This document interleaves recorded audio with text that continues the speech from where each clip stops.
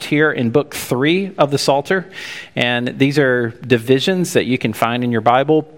If you just glance through, you'll see these after 41, after 72, and you see these new books. And so this is a collection that we're in. Psalm 83 is right here in this collection of Psalms that is in book 3. And that's going to take us all the way down through Psalm 89. Until we get to Psalm 90, which is a psalm that kicks off book 4. So here in book 3, the focus is really on devastation. It's on loss. It's on hurt. It's on lament in the situation that the people found themselves in. The first 2 books, Psalms really all the way up through 72, they're focused on the king, the Davidic king that's being established, and the suffering that king has to endure and go through. And then it's also, in book 2, it begins to focus more on the kingdom that king is establishing. And so we move into book 3, and the question is, well, why didn't it work? Why didn't it work? If Israel is God's chosen people, there's all these great and wonderful promises, then why did they get displaced from the land? And so it's really a long series of questions, laments. How long, O Lord? Why is this happening? And so I think these Psalms, they find particular relevance for us because we can often feel that way as well. We've titled this The Godless Coalition. That's different from the Gospel Coalition, for those of you who are aware of that ministry. The Godless Coalition, there's a coalition of nations that come together and they seek to destroy Israel. And this is what this whole psalm is about. God, you see these people? Do you see them forming up? Do you see what they're trying to do to us? And they ask the Lord not to let that happen and to act in ways that he has acted in the past to deliver them.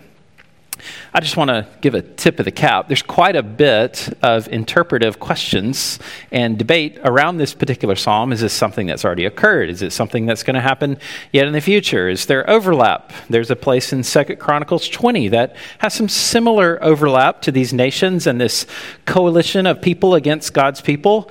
There's some similarities with Nehemiah when he leads the return back to rebuild the temple and the walls. In Ezra and Nehemiah, is this referencing that? Is this the battle of Isaiah 17 and Revelation 19? There's a lot of questions around that. And we won't get into too much of all that today, but there is a lot to be discussed and talked about. But what we want to do today is we want to look at this psalm and we want to see the overarching principle. And that is there are a group of people that were organized and wanted to take out God's people. And how should we respond? How should we respond? Here's our outline today. A little bit longer than our typical outlines. Some people hate God's people. We'll see that in verses 1 through 8. Those people have a history of losing. And then all people will know that Yahweh is God in the end. Some people hate God's people. I just want to remind you that I think some people maybe have a misunderstanding of what it means to be a Christian. I think some people think that once I become a Christian, well, I got God on my side, right? He's like my ultimate cosigner. Everything's going to work out. He's got my back. It's true in many ways, but I think many people sort of interpret that to mean that life is not going to be hard anymore. If we have any seasoned Christians amongst us today, would you say that you no longer have any struggles or any problems because you are a Christian? Well, in some ways, we ask for it, right? Because we're standing against the world.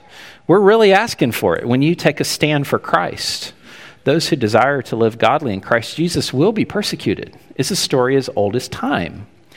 And so I don't want you to have that wrong impression that somehow, because life is difficult, because things happen, that somehow maybe I'm just not a Christian because God would never allow that to happen. God's people have been under attack for all of time. And that's what I want to try to show you for just a moment here this morning. I want to work backwards throughout time and church history just for a second. And we're just going to grab like a snapshot here, a snapshot there, just to validate and show this point that people who live for Christ have always undergone some level of persecution. This isn't a new story, and there's literally millions of examples we could grab, but just a few. How about in Bali Indonesia. 87% Hindu. It's a Muslim majority country. About 87% actually of the country overall is Muslim, with the far west regions out in the Banda Aceh region is under full Sharia Muslim control. Bali would be on the other end. Indonesia is a series of islands, lots of them. But in Bali in particular, they are Hindu for the most part. When someone converts to Christianity in the Bali area, and this isn't unique to Bali, but it's certainly true there, when they convert to Christianity, they are forced to move away from their family property because they're considered, they have temples, and then they kind of have regional temples and then house temples. And they have to get out of the Holy Land because they're no longer believers. They're no longer adherents to Hindu thought and practice. And so they can't live there anymore. And we've talked to some of these people, and it's really incredible. And they're not violent. It's not that type of persecution, but they're just squeezed out of life. And so there's churches over in Bali, even right this moment, they're working to buy property so that they can house people who convert to Christianity. Kind of a interesting, ministry conundrum there. Some of y'all have been wanting to build a commune or something. That would actually be like a really valid ministry expense over there. It's going on. So that's just one spot. Let's jump way back into the Roman Empire. You know the story. This is the Roman Colosseum. And there's differing accounts on exactly what did or didn't happen at the Colosseum. But we know that during the days of the Roman Empire, Christians were persecuted. Nero was a terrible person in the first century. And then many of the emperors after him weren't any better. And so to be a Christian was extremely costly. You didn't just walk out of church and wear your Christian name badge everywhere, perhaps because it was costly, very costly, to be a Christian in that day, in that world. Persecution comes in different types. There's what we sometimes call the smash, where people are actually killed for their faith, but oftentimes it's the squeeze, where people are just sort of pushed out of society. They're not allowed to trade. They're not allowed to own businesses, and they're sort of practically put on the outside of social life. So this is another place where we saw Christians and Christianity that was marginalized until, of course, Constantine and all that went on after that in 313. So the martyrdom of the apostles, so pressing back in. So we're just grabbing some snapshots and just looking at over time. This is not a new story. The martyrdom of the apostles. This is a painting, and each panel of the painting depicts one of the apostles and how they were killed. I know everybody's wanting one of these for your house, right? You can find it. It's called the Martyrdom of the Apostles. And it's just a reminder, and many of you, if you've traveled a little bit, maybe in Europe or other parts of the world, you'll go in a church and there's stained glass images everywhere, or maybe paintings. And it reminds people of the story of the martyrs, that people gave their life for Christ. And it's a reminder as well that Christ gave his life, and we may be called to do the same. It's very serious, very sober. And so each one of these panels depicts that. We don't have those all recorded for us in the scripture, but church history tells us, and there's good reason to believe that those stories are true. All but the Apostle John, who was exiled out to the Isle of Patmos, which, by the way, Patmos ain't a terrible place to be, but, you were exiled away from everybody and put out on your own. It's actually a beautiful Greek island out in the Mediterranean. So John was the only one that church history tells us was not killed, although some histories record that he was actually martyred as well. And then, of course, we have Christ, the crucifixion of Christ. This is an anonymous painting from around 1400 of Christ himself. This shouldn't surprise us because Jesus said that you are going to kill me just like you kill the prophets. So this is a story that's old, very old. Isaiah, Ezekiel, Jeremiah, Daniel was persecuted. Joseph even, although not a prophet properly, he was persecuted as well by his brothers. So how should we think about this?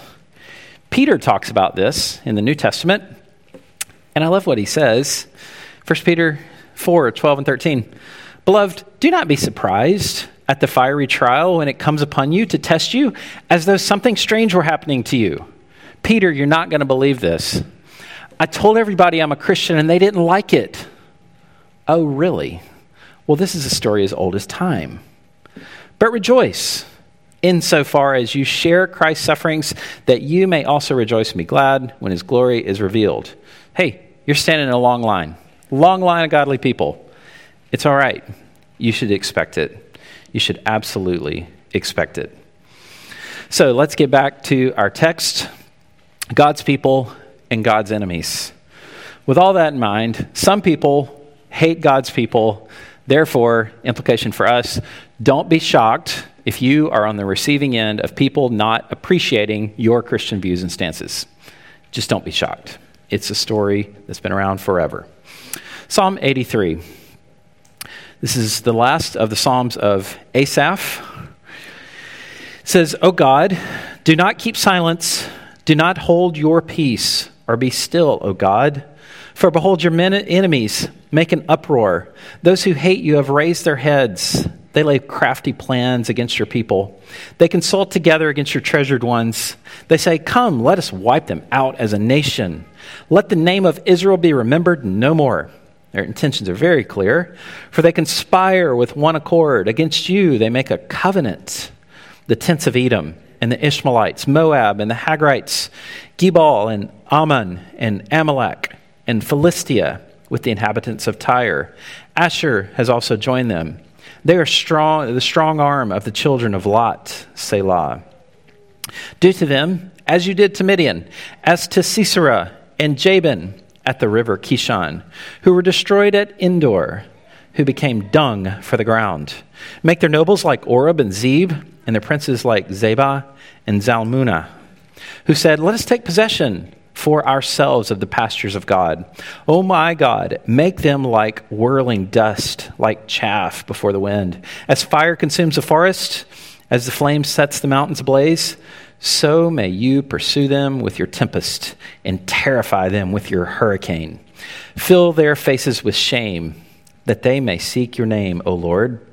Let them be put to shame and dismayed forever. Let them perish in disgrace, that they may know that you alone, whose name is the Lord, are the most high over all the earth. What a fantastic psalm this is for us. Now, as I mentioned, we're in the midst of Book 3, and there's been a series of reflections on Israel's plight. They find themselves in this situation. They've been displaced from the land. They're trying to come to grips with that. God made these promises. Why is this happening to us? And we get different perspectives from the different psalms. From a human perspective, they're looking at the promises of God and thinking, what's gone wrong here? God said he was going to do this, and now it's not happening. But from a divine perspective, which we saw in Psalm 81, Psalm 81 says this, God speaking, but my people did not listen to my voice. Israel would not submit to me. So I gave them over to their stubborn hearts to follow their own counsels. Oh, that my people would listen to me, that Israel would walk in my ways. So from God's perspective, you asked for this. You did this. Many of you have had that conversation sometimes as parents. Many of you have been on the receiving end of that conversation, maybe from your boss. You're like, I can't believe this is happening to me. Like, well, buddy, you didn't produce. You didn't show up. You didn't study for the test. You didn't practice. This is why this is happening to you. Like, I can't believe what in the world has happened. And God says, you did this. You asked for this, and I've let you have it. So Israel, why won't you listen? So what's the situation that's prompted this particular prayer? In verse 1, there's a cry out to God, O God, do not keep silence, do not hold your peace, or be still, O God. So Lord, rouse yourself, do something. Do something. So I mentioned earlier, there's this coalition of nations that comes together. And so what we have here on a map, I'll show you, that these nations are all working to defeat Israel. And as the old saying goes, nothing unites people like what? Common enemy. And so you have all these nations who really didn't want a lot to do with each other, but they all want Israel dead. And so this is what's going on here. So it's this 10-nation alliance that looks something like this. Now, here we are. So we have these 10 nations, Gebal, Tyre, Philistia, Amalek, Ishmaelites, Edom, Moab, Ammon, Hagrites, and Assyria. Now, Israel is here, okay? They're this little spot right here, and they have all these people basically surrounding them, and they have a coalition that they formed, and they want to take Israel out. And the leaders are looking around thinking, this is not a good situation. Not a good situation at all. All of these, what we'll understand now, are these Arab nations who want to take out Israel. Some things never change, right? Who are these nations? They descend really from Esau and Ishmael. You'll remember Esau was the brother who was not the covenant son, not Isaac's covenant son, Jacob and Esau. And they are descendants of Esau, they are descendants of Lot, and then they are also the descendants of Ishmael. You might remember with Abraham, God promises Abraham, you're going to have a son. He's getting old though. He's in his 70s at this point. Some of y'all are thinking, that's not cool, having a baby at that age. Very old, and years go by. God promises, you're going to have a son. Years go by, the promise doesn't come about. They take matters into their own hands. He has a child by his wife's handmaid, Hagar. This is Ishmael. Ishmael comes about, and Ishmael's descendants end up being a thorn in the side for Israel for the rest of time. This is what happens.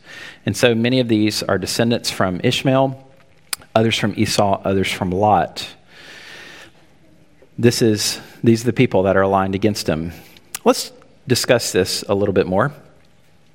The simple fact that some people just hate God's people. Why is that? I want to explore this for a second. Who hates God's people? Why do they hate God's people? And what does this mean for Christians? And I want to talk about this really from our perspective. We may not have this specifically the same type of thing going on, that somebody hates you just because of your ethnicity, although that's certainly possible, even in today's world. Who is it that hates God's people? They hated Israel because they were the nation Israel. But people also hate Christians today as well. Jesus responding to this idea. Why do people hate him? And this is the judgment. The light has come into the world, and people love the darkness rather than the light because their works were evil. Who hates God's people? People that love their own sin, that love themselves. That's who hates God's people. Christians represent a moral standard to some people, and they just don't like it. It's offensive to them, and so they push back on it. So this is also why they hate God's people. Presents and stands for biblical values. You can look back over history and see the influence Christianity has had in various cultures. I showed a picture of the Colosseum a moment ago in Rome. If you go to the Colosseum now, there's a spot up on one of the decks, and there's a gigantic cross that's put up. And the cross reminds people that it was Christianity and the influence of Christianity ultimately in the kingdom that ended the gladiator games. Eventually, people just wouldn't go anymore because they wouldn't stand for it and the brutality and the bloodthirst. And it sort of just ended because there was no economic influence anymore. So it was Christians that did that. And some people didn't appreciate that. Some people hated that. What does this mean for Christians? Just a few thoughts. As I said earlier from 1 Peter 4, we should expect it. We should expect people to push back against Christianity. We should persevere through this. As Jesus said, we should love our enemies. But also, as we'll see in this psalm, we can pray for God to work. We can pray for that. And we can ask God to stop evil and evildoers. I think that is a perfectly valid prayer, as we'll see later in this psalm. So, some people hate God's people. I think it's self-evident and clear throughout the Bible and throughout our own experience in church history. Next, those people have a history of losing. Those people, meaning the people that hate God's people. They don't win, all right? This is the best news of today. The bad guys don't win in the end. This is one of those stories that ends like it should. They will not win. You know, one of the great joys of having younger kids, many of you are in that stage of life right now, is getting on the floor and tussling around with your kids, and they just love to wrestle. They're like lab puppies. They just kind of keep coming back and back and back. And I've always joked that little boys especially, girls somewhat, but boys especially, they're like alternators. It's like you're like, well, we just got to wear them out. I'm like, I think it gives it more energy, actually. It's like it just spins and spins, and it's like it's recharging as it's going. So I don't know if that theory works. I think you got to really push the limits to get them to actually wear down. But one of the fun things is just, especially just having young kids, and you wrestle and you get on the floor and tussle about. And it's just good times for parents and kids alike. But they're not going to win, though. Right? They're just not going to win, like pin you to the ground, all right, tap out. Like, it's not happening. Not yet. Now they get a little older, and you gotta sort of measure when we're going to do this now. When they start to get a little older, get a little stronger, you're like, not right now, maybe later. You start to kind of, make business decisions on like, when do I engage in this and not? But early on, there's no real chance of a loss. You're not going to lose that. Dad's amongst us and makes you feel good about yourself, right? Rule in our house is you gotta earn it. Like, you're gonna beat dad in something, you gotta win. Like, we don't hand out participation trophies. Like, you gotta win. You gotta win. So that's just our house. So when we look back over the history of those who oppose God's people, they lose. All right, categorically. Now, here's what maybe is tricky about this whole thing, is they may be allowed to win for a specific amount of time, and God is actually using that to judge his people, and then he judges those that he has allowed to defeat his people. It happens all the time. Kind of complex theologically when we start to really look at that and think of that. The Midianites were some of those people who were allowed for a time to win. And then God said enough, and they lose. It's right there. So let's move into this section then. Verse 9, do to them as you did to Midian. All right, so Midian's the people. As to Sisera and Jabin, Sisera's the military commander, Jabin's the king, at the river Kishon, which is where this incident took place, who were destroyed at Endor, who became dung for the ground. All right, so no doubt about what's happening here. They had an improper burial, a dishonorable burial, which would have been a big deal in that culture and world. Make their nobles like Oreb and Zeb, and their princes like Zeba and Zulmana, who said, let us take possession for ourselves of the pastures of God. Now, there's two stories about Midian losing, and I want to just take a moment and tell you a little bit about those because you can see what the psalmist is reflecting on. So part of the reason it takes us a little while, as those living here in 2023, it takes us a little while to work through a text sometimes, is because we don't know all the background and all the history, and that's not immediately accessible to many of us. And so when we start reading about Midian and, Sisera, my guess is, unless you're just one of those people who just sort of has that encyclopedic knowledge of the Bible, you probably didn't immediately remember what story that was from. I certainly didn't. I had to go look it up. So here we are in Judges 4. Let's understand the characters here. So the Israelites, we have Deborah, who's the judge of Israel, lady judge of Israel during the day, Barak, and then Jael. She's going to become relevant in just a moment. So Deborah and Barak. Look at Judges chapter 4, verses 1 through 3. And the people of Israel again did what was evil in the sight of the Lord after Ehud died. All right, so remember, we've talked about this. God, why is this happening? Well, verse 1, they did what was evil. And what happened? Verse 2, and the Lord sold them into the hand of Jabin, king of Canaan, who reigned in Hazor. So we just saw his name. The commander of his army was Sisera, who lived in Harosheth-Haggoyim. That one got me. Then the people of Israel cried out to the Lord for help, for he had 900 chariots of iron, and he oppressed the people of Israel cruelly for 20 years. And so Israel has been in bondage to these Midianites, to Sisera, the commander, and Jabin, the king, for a period of time. They cry out, and Deborah, the judge, she's going to step up and say, hey, It's time to go take them out. And so she leans on Barak, the commander at the time, and says, hey, it's time to go take this guy out. And he says, I'm kind of scared. I'm paraphrasing, but you can read it. I'm kind of scared, but if you'll go, I'll go. All right? Tells Deborah that. So Deb says, sure, I'm in. Let's go. And so this is exactly what happens. Sisera, the commander of the Midianite forces, says, oh, perfect. He's drawn them out into battle. Let's go take them out. Remember, they're the guys with all the weapons. They got all the artillery on their side. They got 900 chariots. That's a lot of chariots. 900 chariots. So what happens from there? Well, the Lord actually causes a gigantic storm to come, creates muddy environment where these heavy chariots can't get around. And so, and you can see that in Judges 5:21, and he also, in Psalm 83, mentions this river becomes a factor. The river floods, and it creates this environment that they can't fight in. And so they're routed by the Israelites. Sisera, the commander, he ditches his chariot, presumably because it's stuck in the mud. He ditches his chariot, and he's running, trying to find cover.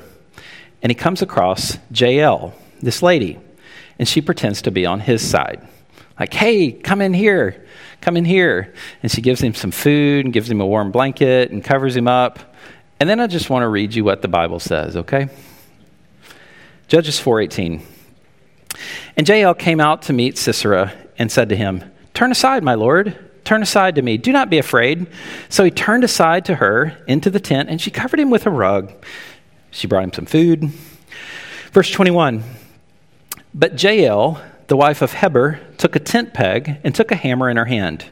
Then she went softly to him. She drove the peg into his temple until it went down into the ground while he was fast asleep from weariness. So he died. Now, the psalmist says, we want that kind of thing to happen to our enemies. You see them all? You see them? They're aligned against us. 900 chariots. What are we going to do? Well, there's two really brave ladies and a rainstorm. That's what took out the Midianites. Pretty awesome story. And so he hints at that a little bit later in this psalm. So that's the first story. This is what God does. The second story of Midian losing, they had a period of about 7 years of rest. And then the second story is Gideon. I won't take too long on Gideon's story, because this is one that's probably a little bit more familiar to many of us. Gideon is called to go and fight the Midianites. Hey, it's time to deal with them again. Gideon's called, and he puts together his army. He has 22,000 forces, 22,000 soldiers. And God says, no, that's way too many soldiers. Now, our military folks amongst us, you don't really want to walk into a situation disadvantaged by numbers, right? You don't really want to do that. God says it's way too many. And so Gideon goes to the people and says, hey, back in my day, in high school, we used to say, if you're scared, say scared, right? Gideon does that. He says, hey, if you're scared, just say it and go home. Half of them left. Quite a soldier crew, right? Quite a battalion. So it goes from 22,000 to 11,000. If you're scared, say scared. They left. And then they have that whole incident where God says those who drink the water in different ways, take them down to the creek, whoever laps the water versus whoever uses his hands and draws water. And so he calls down the army even more to 300 people, 300 soldiers. They have trumpets and pots. Now you're ready to fight the Midianites. It's impossible odds. And so you see why the psalmist is grabbing these stories, because they're two stories that just from a tactical perspective, if you're in the war room and you're figuring out how we're going to defeat the Midianites, that's not what you come up with. But the psalmist says, no, this is the type of situation we're going to need to win this. We need God to step in an incredible way. And so that's exactly what he does. It's an incredible story. Incredible story. So moving on, verse 13. So these are the two stories, one of Barak, Gideon, and Jael, and then the other of Gideon and his army.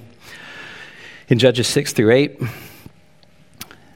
he says in verse 13, "Oh my God, make them like whirling dust, like chaff before the wind. As fire consumes the forest, as flame sets the mountains ablaze, so you pursue them with your tempest and terrify them with your hurricane.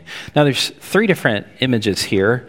There's images, and they're all from nature. And I think, most likely, he's tapping into what just happened. There was this gigantic rainstorm, which helped Israel win. Lord is going to take natural elements, even, to take these people out.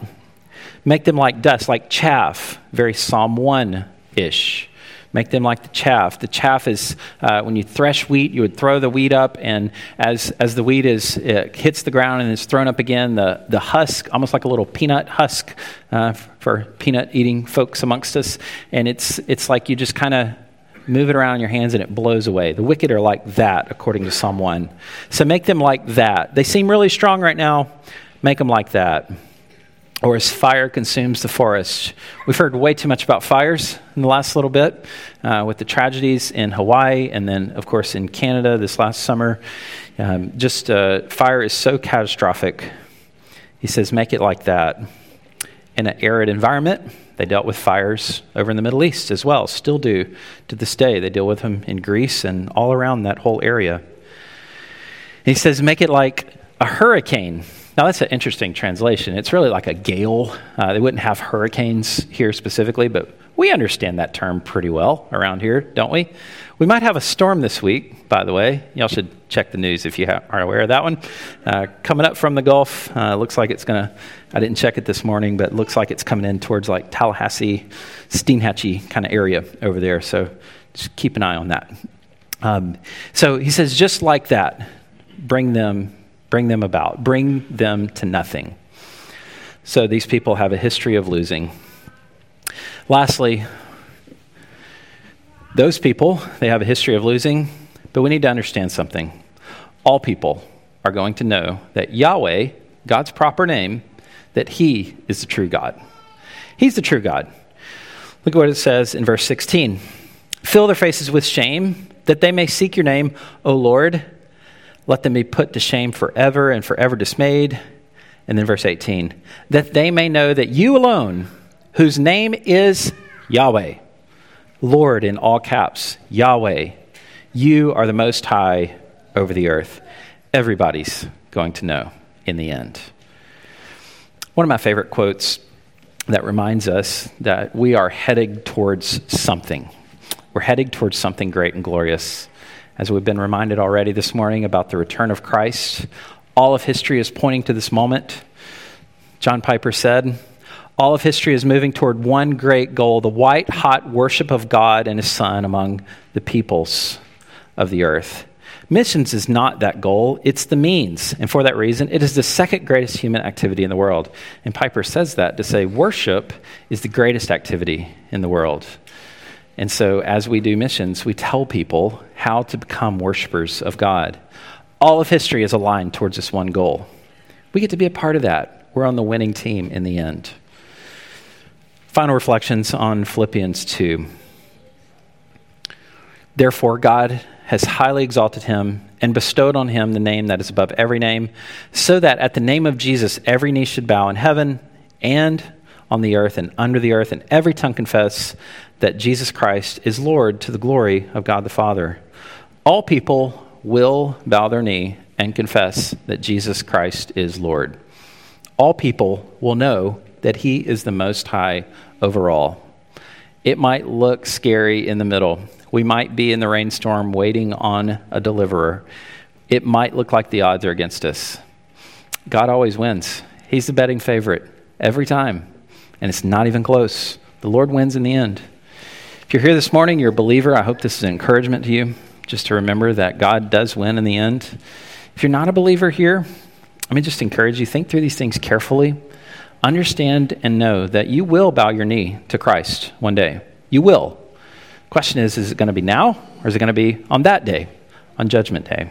We would love to talk to you more about what that means, what it means to be a follower of Jesus. If anybody has questions about that, you can find us right after the service. We would love to have that conversation.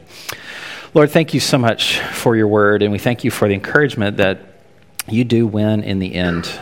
And it's not even close. As we see these stories, some of them are even almost comical in how much the odds were stacked against God's people, and how just over and over and over again they win. These are just two stories of many that we could look at in the Old Testament. And so, Lord, we draw from that and we remember that you are God who can bring about incredible good out of situations that may seem hopeless and lost. So, Lord, we pray for that. Lord, we pray that even for our city right now, we pray that for these situations, that any situation that we're dealing with that involves loss and tragedy, Lord, you bring about good in the end. It doesn't mean we don't lament and hurt, but it does mean that you bring about good in the end, and we are grateful for that. We pray these things in Christ's name. Amen.